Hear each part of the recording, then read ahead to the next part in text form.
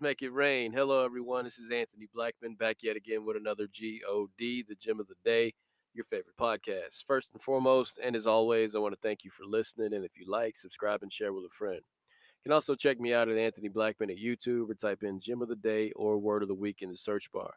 You can go to the website, makeitrain.net, or even check me out at anchor.fm/Anthony Blackman. And today, I want to talk about shifts. But before we do so, let us pray. Dear Heavenly Father, we come to you thanking you for everything you do, your love, your mercy, and your grace, your word that goes forth and prospers in which thing it was sent. We thank you in all these things. In Jesus' name, amen. With that being said, shifts.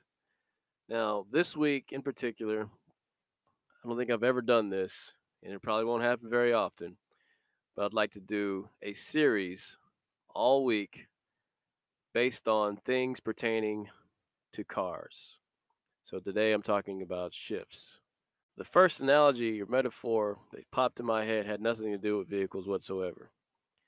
But the next few days, everything will. So there's a method to my madness, trust me.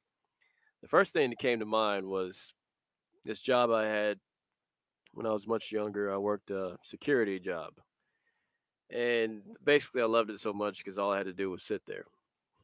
It was easy money, right? And I remember it was me and two other guys. We worked rotating shifts, 8 hours. The next guy would come in, he'd work 8 hours. The following guy would work 8 hours. It's 24 hours in a day, right? We do it all over again. So every 8 hours, you would see someone different at that workstation. We were working in shifts. Now, think about this in a spiritual sense.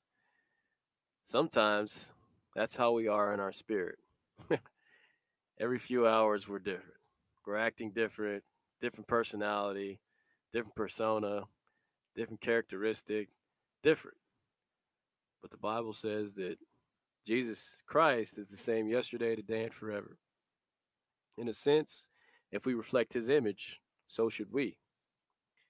The biggest compliment I ever gotten was actually when I was incarcerated, which is funny, but it was a guy that came up to me and he told me that he admired me because I was the same every day.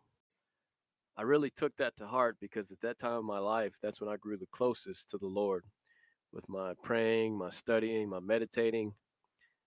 At that moment in time, I really took that in because it reminded me as well what Paul had wrote about being content, learning how to be abased and abound, learning how to understand that whatever you're going through, you can still overcome because you can do all things through Christ who strengthens you. That moment, I understood that. I took that in. I was like, okay. And then it reminded me again about Hebrews 13:8. Jesus Christ is the same yesterday, today, and forever. I'm reflecting his image. That's what he wants, right? He wants us to be unchanging. Whatever we're going through, we're the same, knowing that through faith, we'll make it. So that's what shifting is. It's changing. He didn't want that. He wants us to stay the same, regardless of what we're going through. So stay focused on that. Be unchanged. The GOD, God bless.